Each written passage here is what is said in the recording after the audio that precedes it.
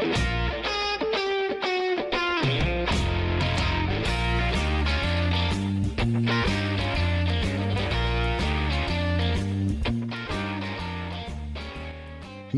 dissecting life and talking shit. This is Head On View.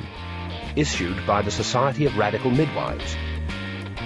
Hello and welcome to another ep of Head On View. I'm Carly. I'm Laura. And I'm Penny. Hey guys. And today we have got a guest of us. So we're talking to Jess today. Jess is a midwife. She works clinically and in research, and she also offers queer and trans birth education at Birthspace. So we're going to have a little chat to her today about how we can be more friendly and allies to the LGBTIQA plus, hope I got that right, family, and just what we can do to make life better and how we can help. And we're just going to have a chat to Jess about her experiences as well. She's also a mum of two. So hi, Jess.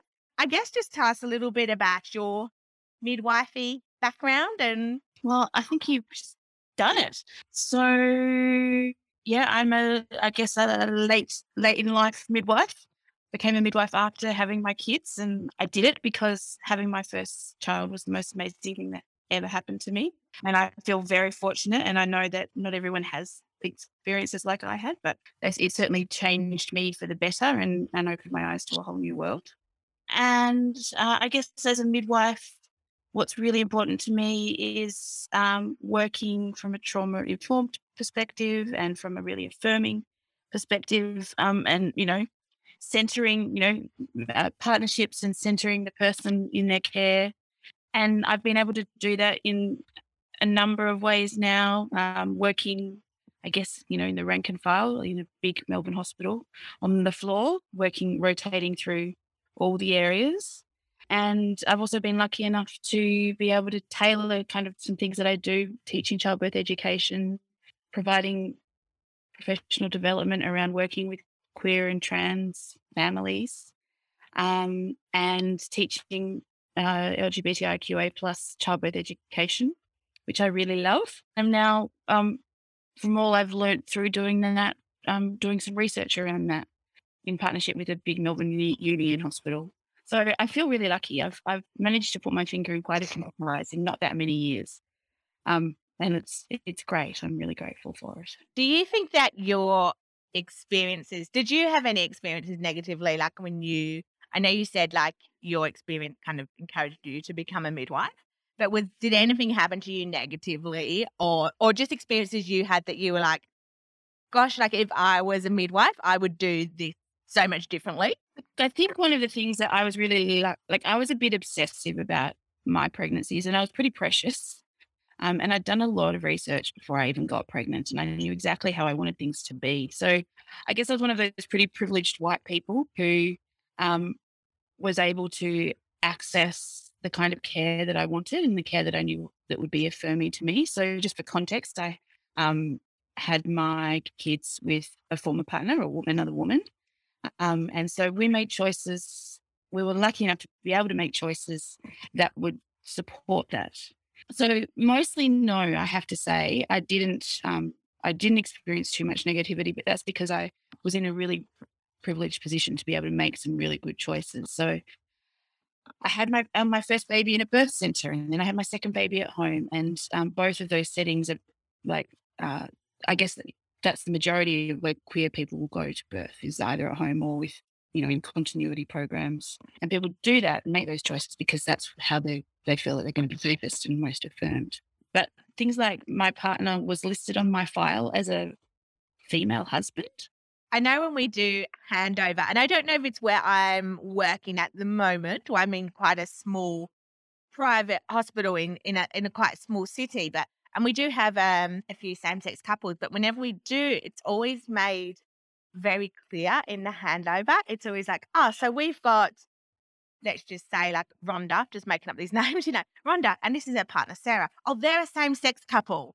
And I'm always like, is that so that we don't go in and assume this is her friend or sister or, I don't know, it's weird. At a handover the other day where I'm the opposite to Carly. I'm at quite a large hospital, and handovers for a ward are global.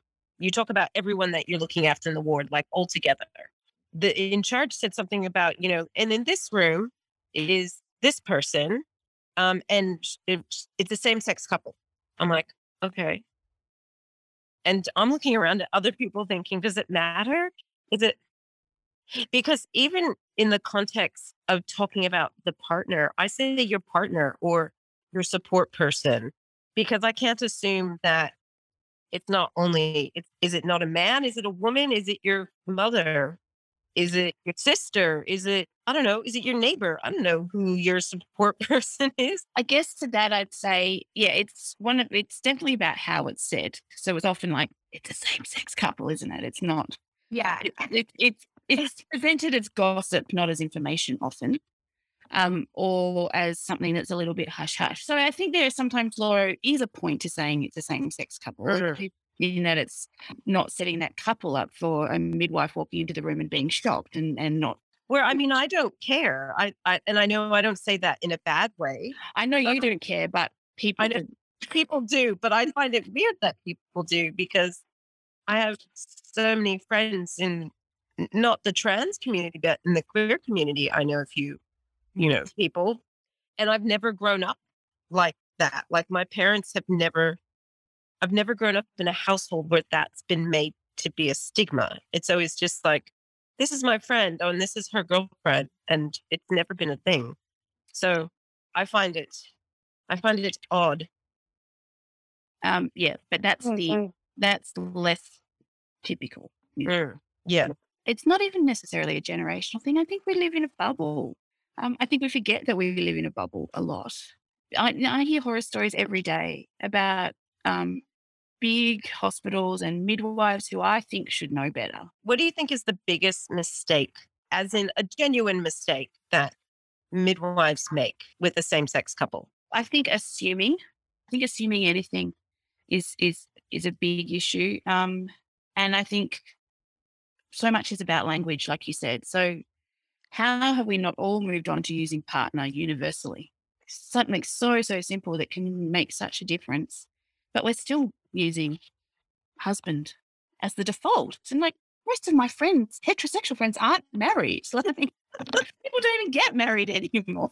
It seems silly that that's still the default. And I think that's probably one of the biggest things. And I think the other thing is being awkward around treating the non-birthing partner as an equal parent.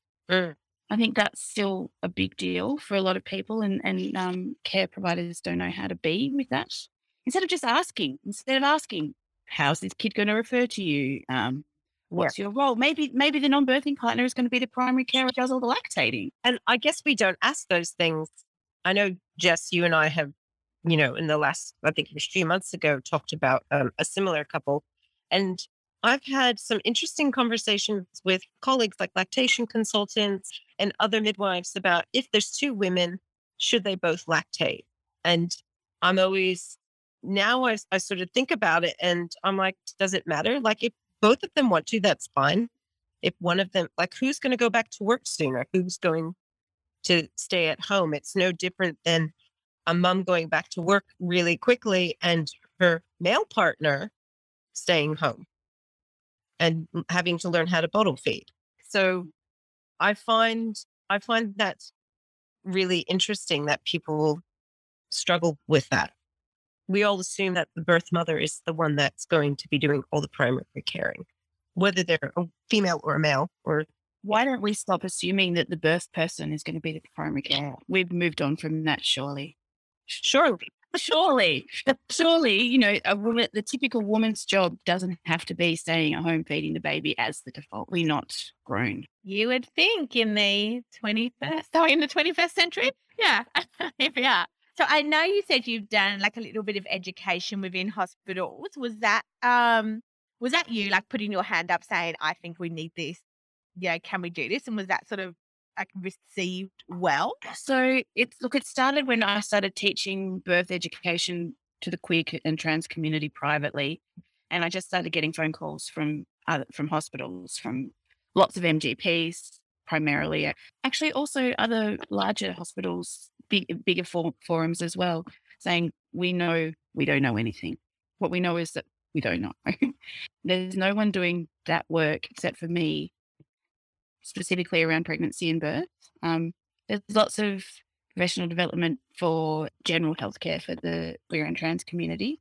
Probably still not enough, but no one's really doing it. And it wasn't really my plan to do it, but I'm not going to say no. And really, the project I'm going to be doing, the new research project I'm starting, is really going to help to resource that and hopefully grow it. So I'm not the only person doing it anymore. Also, I'm going to start getting paid properly for doing it. Question: do you work with? I know we're just talking about same-sex couples, as in a female and a female. Do you work with many same-sex partners that are both men, or one identifies as a male? Or, and forgive me if I use any of the things wrong, because I probably will get it wrong, or they're transgender. And I know my kids ask me all the time, and I feel like I always get things wrong and I say the wrong things. But I'd like to know if you worked with anyone other than two women. Yeah, so I actually joke about boring lesbians. Like that's that. You're just a lesbian. That is 13 years ago, and I'm a boring lesbian. No, yes is the answer. And actually, the work I've primarily been doing recently is around supporting trans people who are having babies. So people who have been assigned female at birth, who have a uterus and are able to become pregnant, might identify as non-binary or as a man. In terms of who's having a really rotten time in the perinatal care system, it's them. And there's really no competent, safe care for them. Also worked with the gay dads, so cisgendered gay men who had babies through surrogacy. Yep. And being able to do some really great things like helping them to source donor milk. So those babies, I have one client whose baby for 6 whole months only had donor.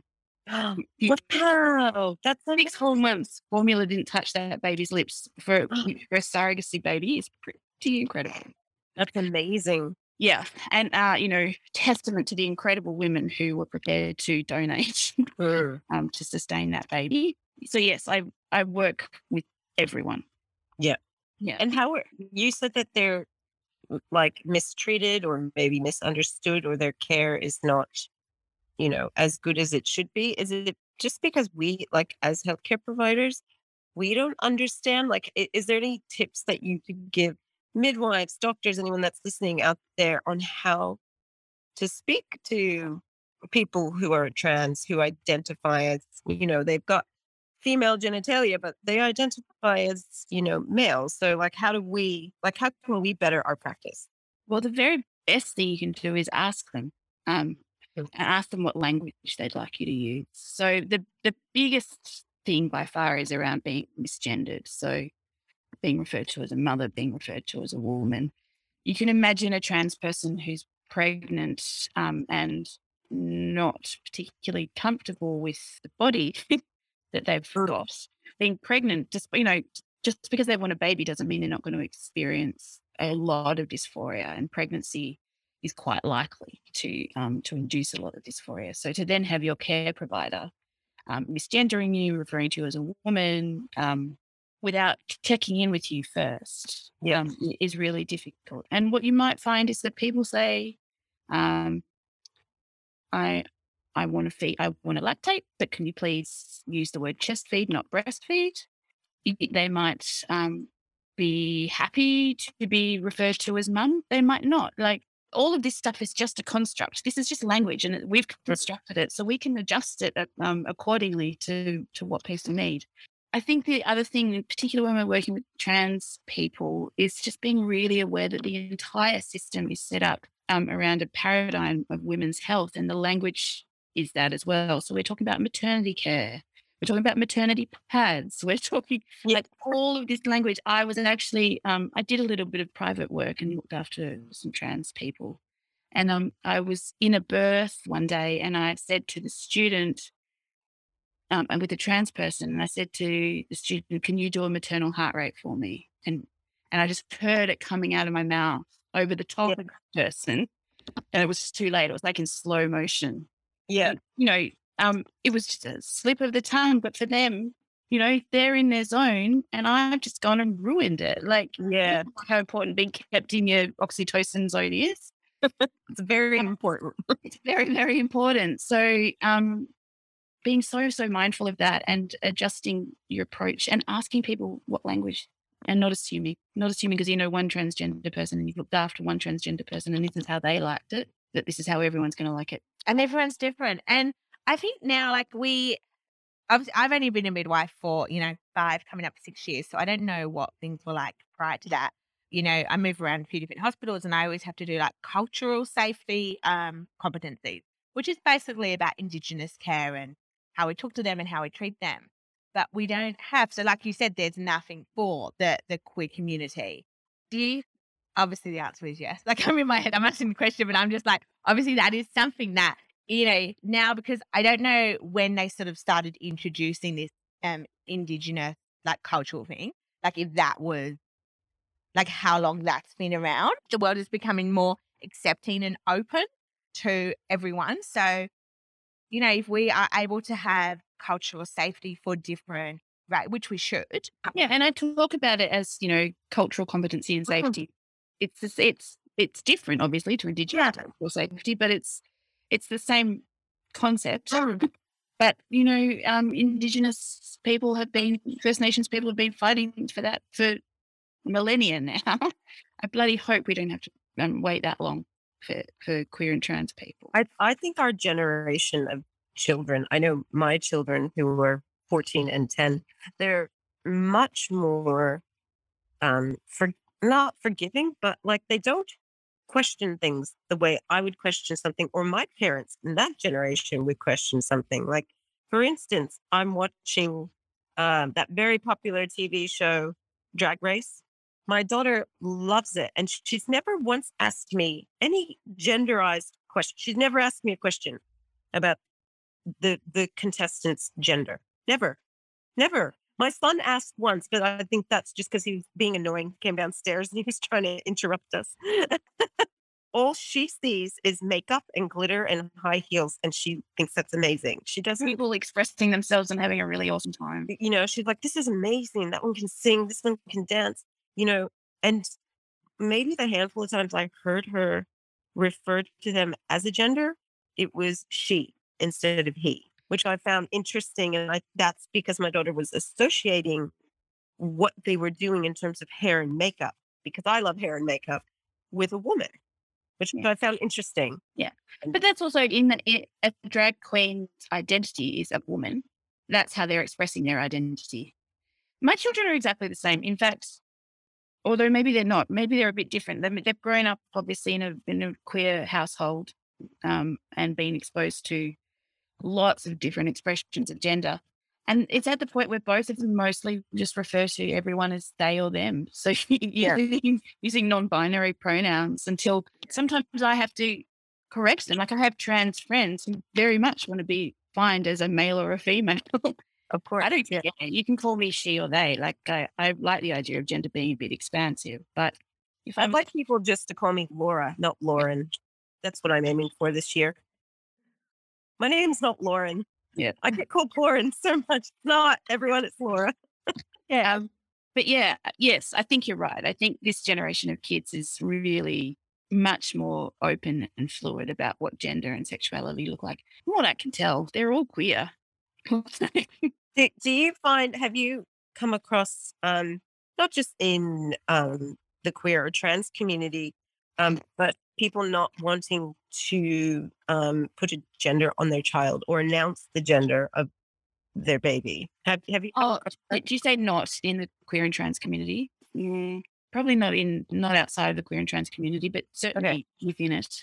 Yeah, absolutely. And I remember when my oldest, who's nearly 13, was born, and it got picked up in the media that someone had done this. And I actually do think that was a heterosexual couple, and it feeling like that was pretty out there and outrageous and dangerous. And I think lots of queer and trans families are doing it now in a way that means that their child can figure out who they are, and once they're ready and able, can identify how they would like. in the media, like I see it as still quite a controversial topic though. Like I see there's a lot of, people choosing not to announce the gender, but there's always very staunch sort of for and against. If someone announces it, then it's always just like, why are they doing it? Why can't I just tell us? And it's all of a sudden it's so important for this person to know if their baby. Well, it's interesting that's happening at the same time as gender reveal parties are happening, which I just find, I'm sorry, abominable. We don't know what their gender is. We just know what the genitalia is.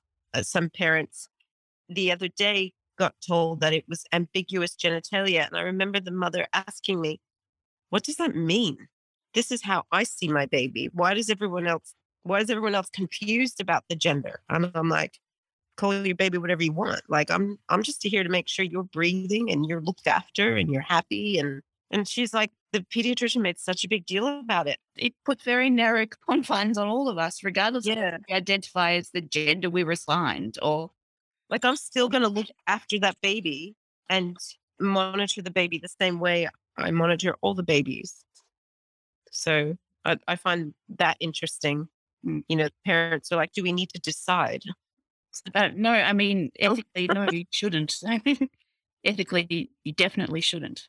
Jess, I work in the community, and to be honest, I don't see a lot of queer and trans couples, and I don't know if that's just the council that I work in or if they don't engage with the service due to perception, I guess, of our service. So we're actually discussing today at work how we can actually engage the queer and trans community, because I'm sure, postnatal parents would like to attend a first-time parent group or a sleep and settling. Are there any sort of first-time parent groups for, especially queer and trans couples? Yeah, you've made a really good point. Definitely. So at the hospital where I work, there's a LGBTIQ plus working group, and one day I brought up the fact that they just made an assumption that there were dozens of lesbians coming through our sleep birthing all the time, and I was like, that's not what's really happening at this hospital, and that's for a couple of reasons. One is that I don't think that it's a particularly safe hospital for queer or trans people to come to. I don't think that the staff are well enough trained. But also it's not a particularly safe area for queer and trans people to live. So you're experiencing that, I'm guessing, in the LGA where you're working. I would think, we tend to live in communities that are safer, that are more progressive, that are more open-minded, are also much more expensive. Are there groups? There's not specific new parents groups, but there's definitely lots of play groups. Lots set up in most of the inner suburbs on all sides. Yeah. And then some in areas where there are further out, where there are large queer or trans populations. Yeah, but they're in rainbow playgroups. Yeah, like rainbow playgroups. There's not a maternal child health nurse. See, there's that word again. Attached to them. It's just a community thing. What could we call it if it's not maternal child health? Child and family health. Yeah. That's what it should be. And that's simple, hey? That's good, Penny. Child and family health is a good one.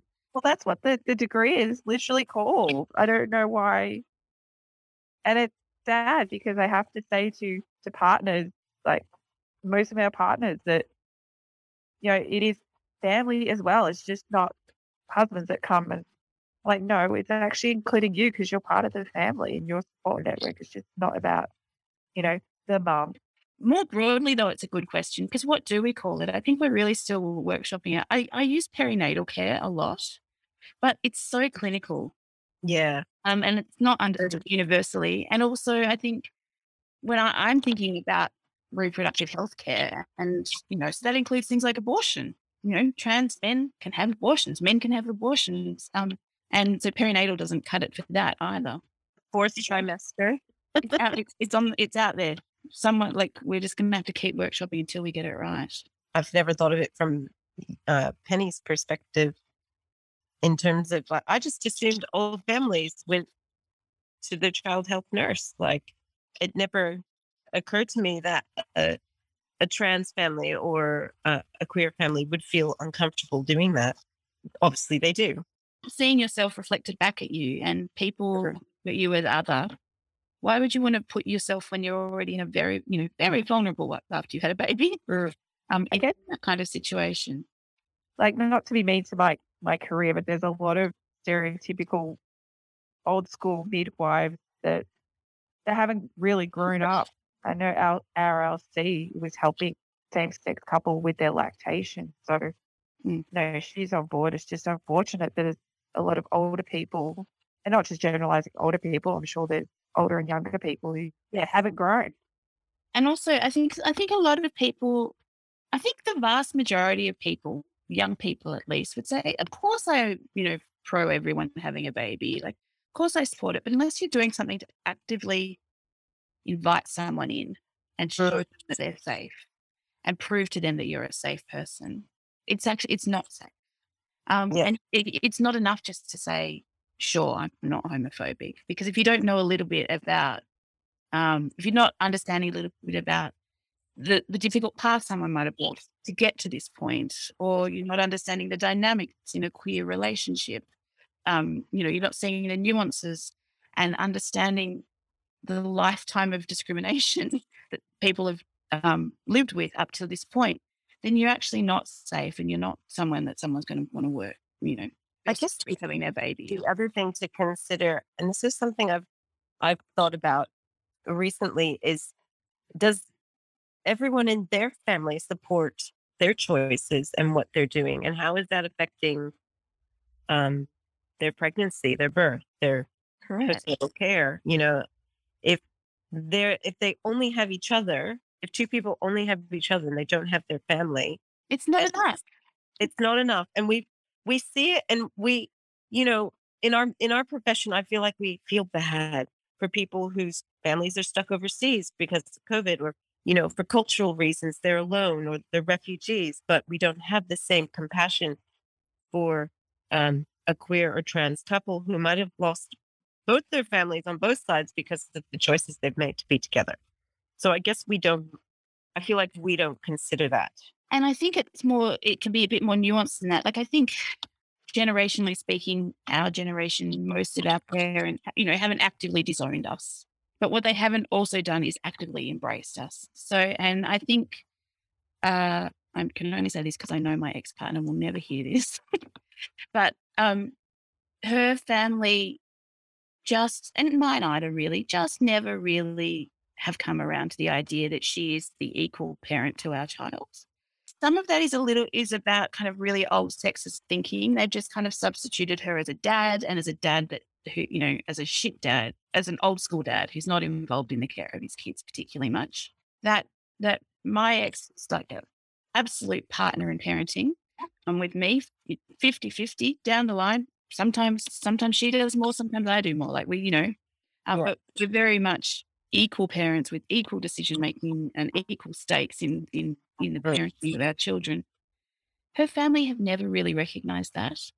And I know that my mum really struggles with the idea that I was the one who birthed the kids, but that the kids spend 50% of the time at their own house. You wouldn't think that if your partner was male. Is that what you're saying? Do you think that her perception would she be like, he's a great dad because he's putting in 50%? Yeah, I think so. I think she would think that. Or she would also think she'd also got some old sexist thinking around that. She'd be like, well, shouldn't the kids be with their mother? And by that, she really means birth mother. Like, it's like when you see people at the park and you see a dad playing with the kid, and I mean, like, a male figure actively playing with their child, and you're like, oh, he must be such a good dad. But you see a mother there and you think, God, she looks tired.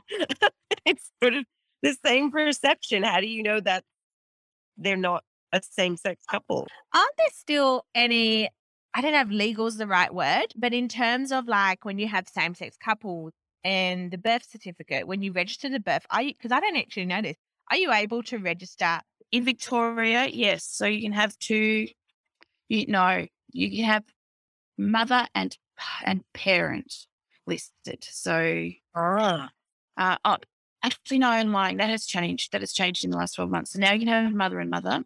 Yeah, but so they're recognised as equal partners. So it's not as though the non-birth I'm trying to think of the right word, the non-birth partner would have to like adopt the child or anything like that because they can be recognized. No, and that happens in the US. The non-birth parent has to, in lots of states, has to adopt their child. That's not something that can happen here. A shame, because there are states in Victoria, in the country, where same-sex partners can't be listed on the birth certificate. So those people really have no rights. The other thing, though, is you can't have father and father, or you can't have a father birthing a baby. Like, you can't get that birth certificate. Why don't they just change it to parent 1 and parent 2? Or just whatever you want.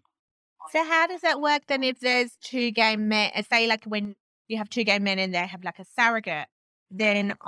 Yes, no, in that instance you can. Okay, right. In that instance you can. Surrogacy is legal, right? I feel like that's something I should know. Altruistic surrogacy. So you could have a baby for your best friend, or not compensated in any way materially. And largely still what's happening in Australia is that it's really only very, very wealthy, predominantly white men who are having surrogate babies, usually with commercial surrogacy from the US. So that's something. So in this tiny little hospital that I'm working, we have had 2 sets in the time I've been there. So I've been there about 6 months, where I've seen like 2 sets of surrogate parents, which I had not had any experience with surrogacy before, even working in the large Melbourne hospital. So, well, the large Melbourne hospital where you and I worked together, I did a birth for a couple of gay dads. yes. And it was the most amazing thing ever. It happens probably because that's a private hospital and little pockets of privilege. Yeah. It's a US surrogate baby. In crass terms, costs about $250,000. Yeah. I feel you see it a lot in the US just because, I mean, if someone said to me, I'm going to pay you $250,000 to have a baby, okay. Well, yeah, you could pay me $250,000 to have a baby too, but no, it's not. No way. You could the money doesn't up. Oh, have another baby. The money isn't going to the surrogate. Oh, what? Wait, I thought the surrogate got paid. Okay. No. The surrogate does get paid, but that money goes into legal fees and lawyers and bureaucracy. So, American hospital fees. And yes, that's right. It is so. Like, if one of my sisters said to me, look, I really want a baby, because I don't want children. So one of my sisters came to me and said, they really wanted a child and they couldn't carry it, and I would 100% do it. Like, it wouldn't bother me. I'd do that. Like, I would have loved to have done it, but my ovaries and my uterus are too old and shriveled now. My shop is shut. My shop is shut too. Oh my God.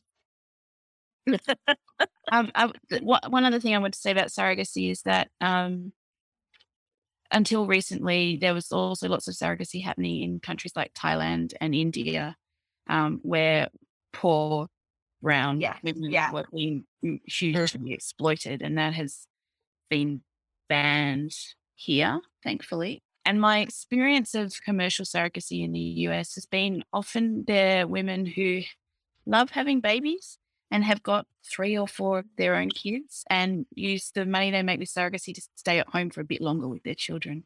It's not, I always thought that these women were very exploited, and I'm sure some of them still are, and I'm sure some of them are trying to escape horrendous poverty, but it's not always that way.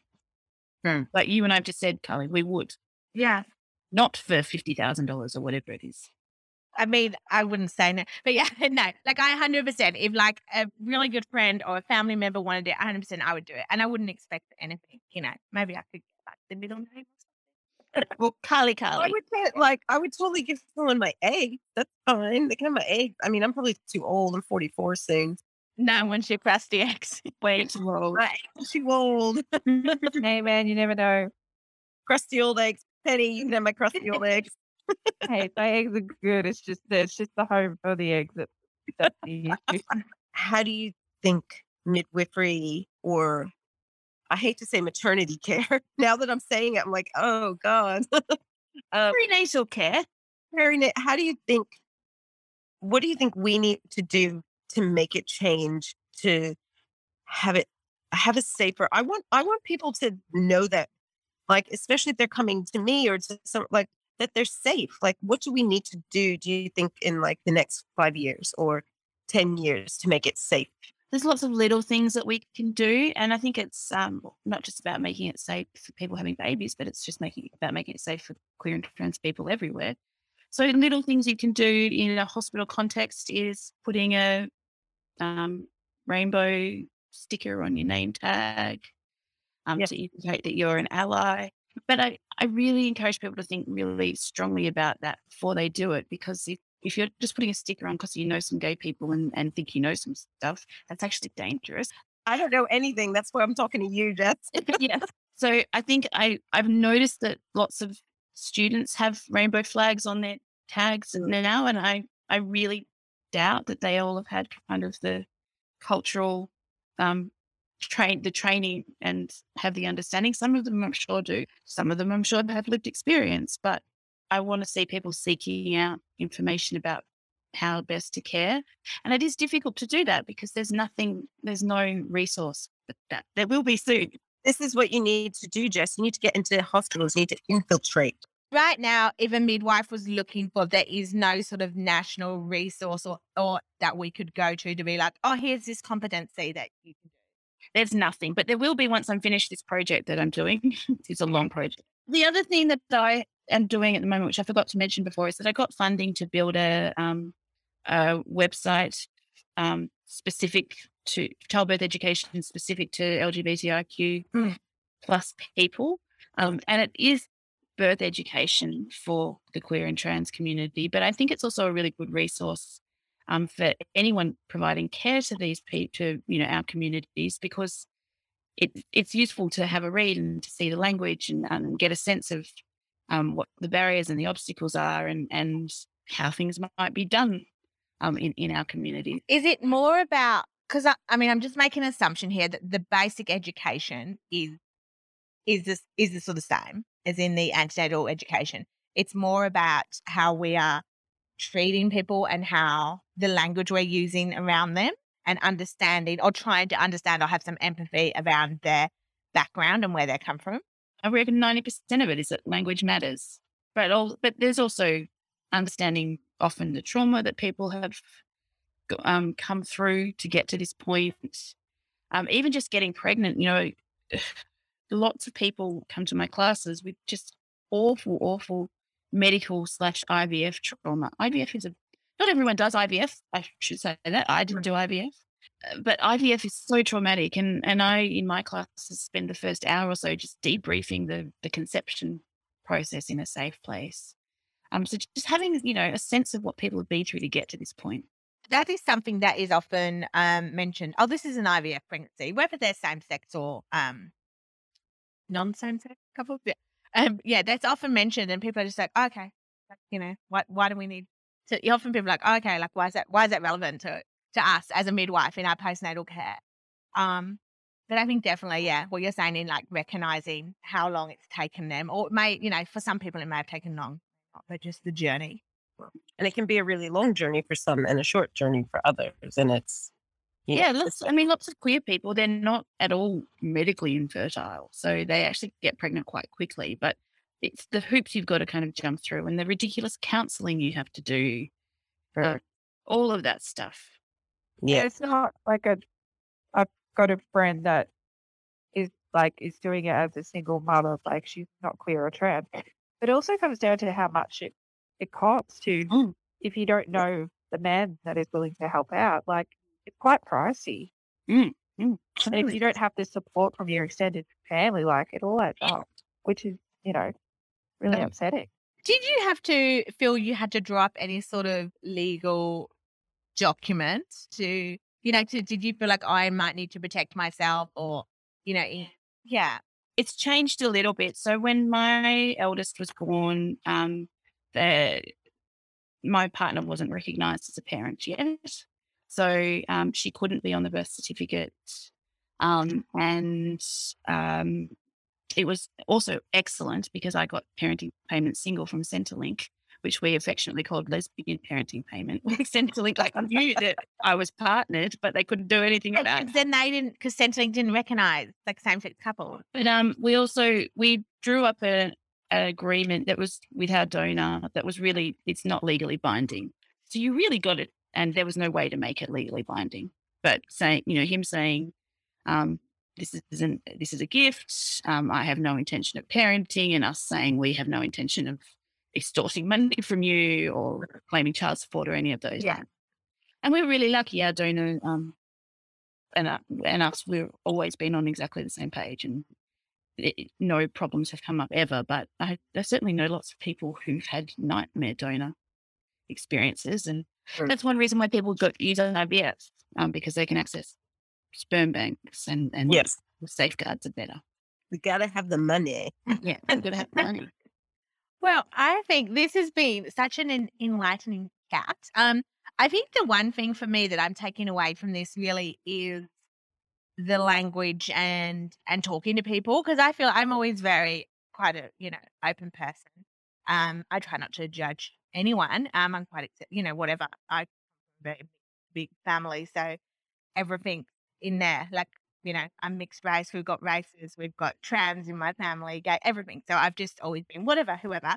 But I think definitely for me the language thing, like it never even really occurred to me to say to, because I know even my family, people, if they want to be called, they've just said, so my niece is a trans woman, and she said, okay, this is my name, I have to be called she, great. But looking after people, because I just think I was looking after a gay couple the other day, and it never occurred to me to say to them, how would you like to be referred to? So I think for me that is my big takeaway from this, that is something that I will make sure I do in future, to make sure I'm not offending people or making people feel uncomfortable without even realizing. That will mean so much to people. I wouldn't have known how to ask the question. Because I'm like you, I'm like Carly. I would have just been like, because I find it so odd to be judging someone in the first place. Like, I'm just like, yeah, cool, parents, let's do stuff. Like, whatever. It's never occurred to me to judge the person based on their gender or, their sexual orientation. I've not grown up in a household like that. But I've never known how to ask people, how would you like me to refer to you? Like, well, I think you say just that, Laura. I don't think I've ever asked anyone that. And like, maybe I should be asking people this. I mean, maybe we should be asking everyone. We're assuming people's gender all the time, and their sexuality for that matter. And I think also it's okay to make mistakes as long as you show that you're an open, willing learner. People understand. I mean, we shouldn't have to always be the ones that shoulder it, but we know that progress is slow. So you make a little mistake, you apologize, correct yourself and move on. But you're right, just simple. Tell me what language you'd like me to use. They're really good ways of phrasing it as well. Yeah. And this all comes, as midwives who are very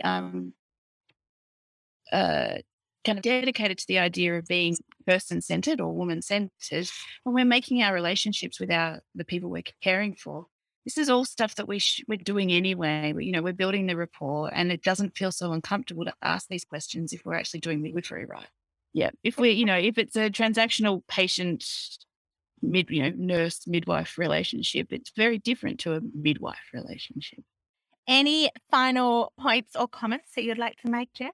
Well, I obviously need to put in a plug for my class. Yes, do it. And we will tag them as well. So Jess is in Melbourne for everyone listening. There will be a website, which is www.queerandtransbirthprojects.com. And that will be the birth education for queer and trans community, where I think you'd be able to find lots of hints and tips to better your practice as well. Well, thank you so much, Jess, for chatting to us today. We love a guest. And we will see you guys all next time. Don't forget to give us a follow, Head On View podcast. Any concerns, questions, queries, whatever, send them our way. Bye.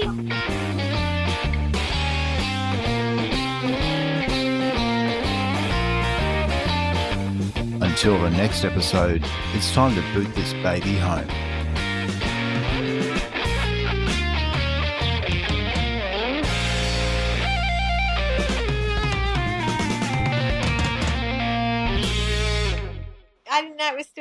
been?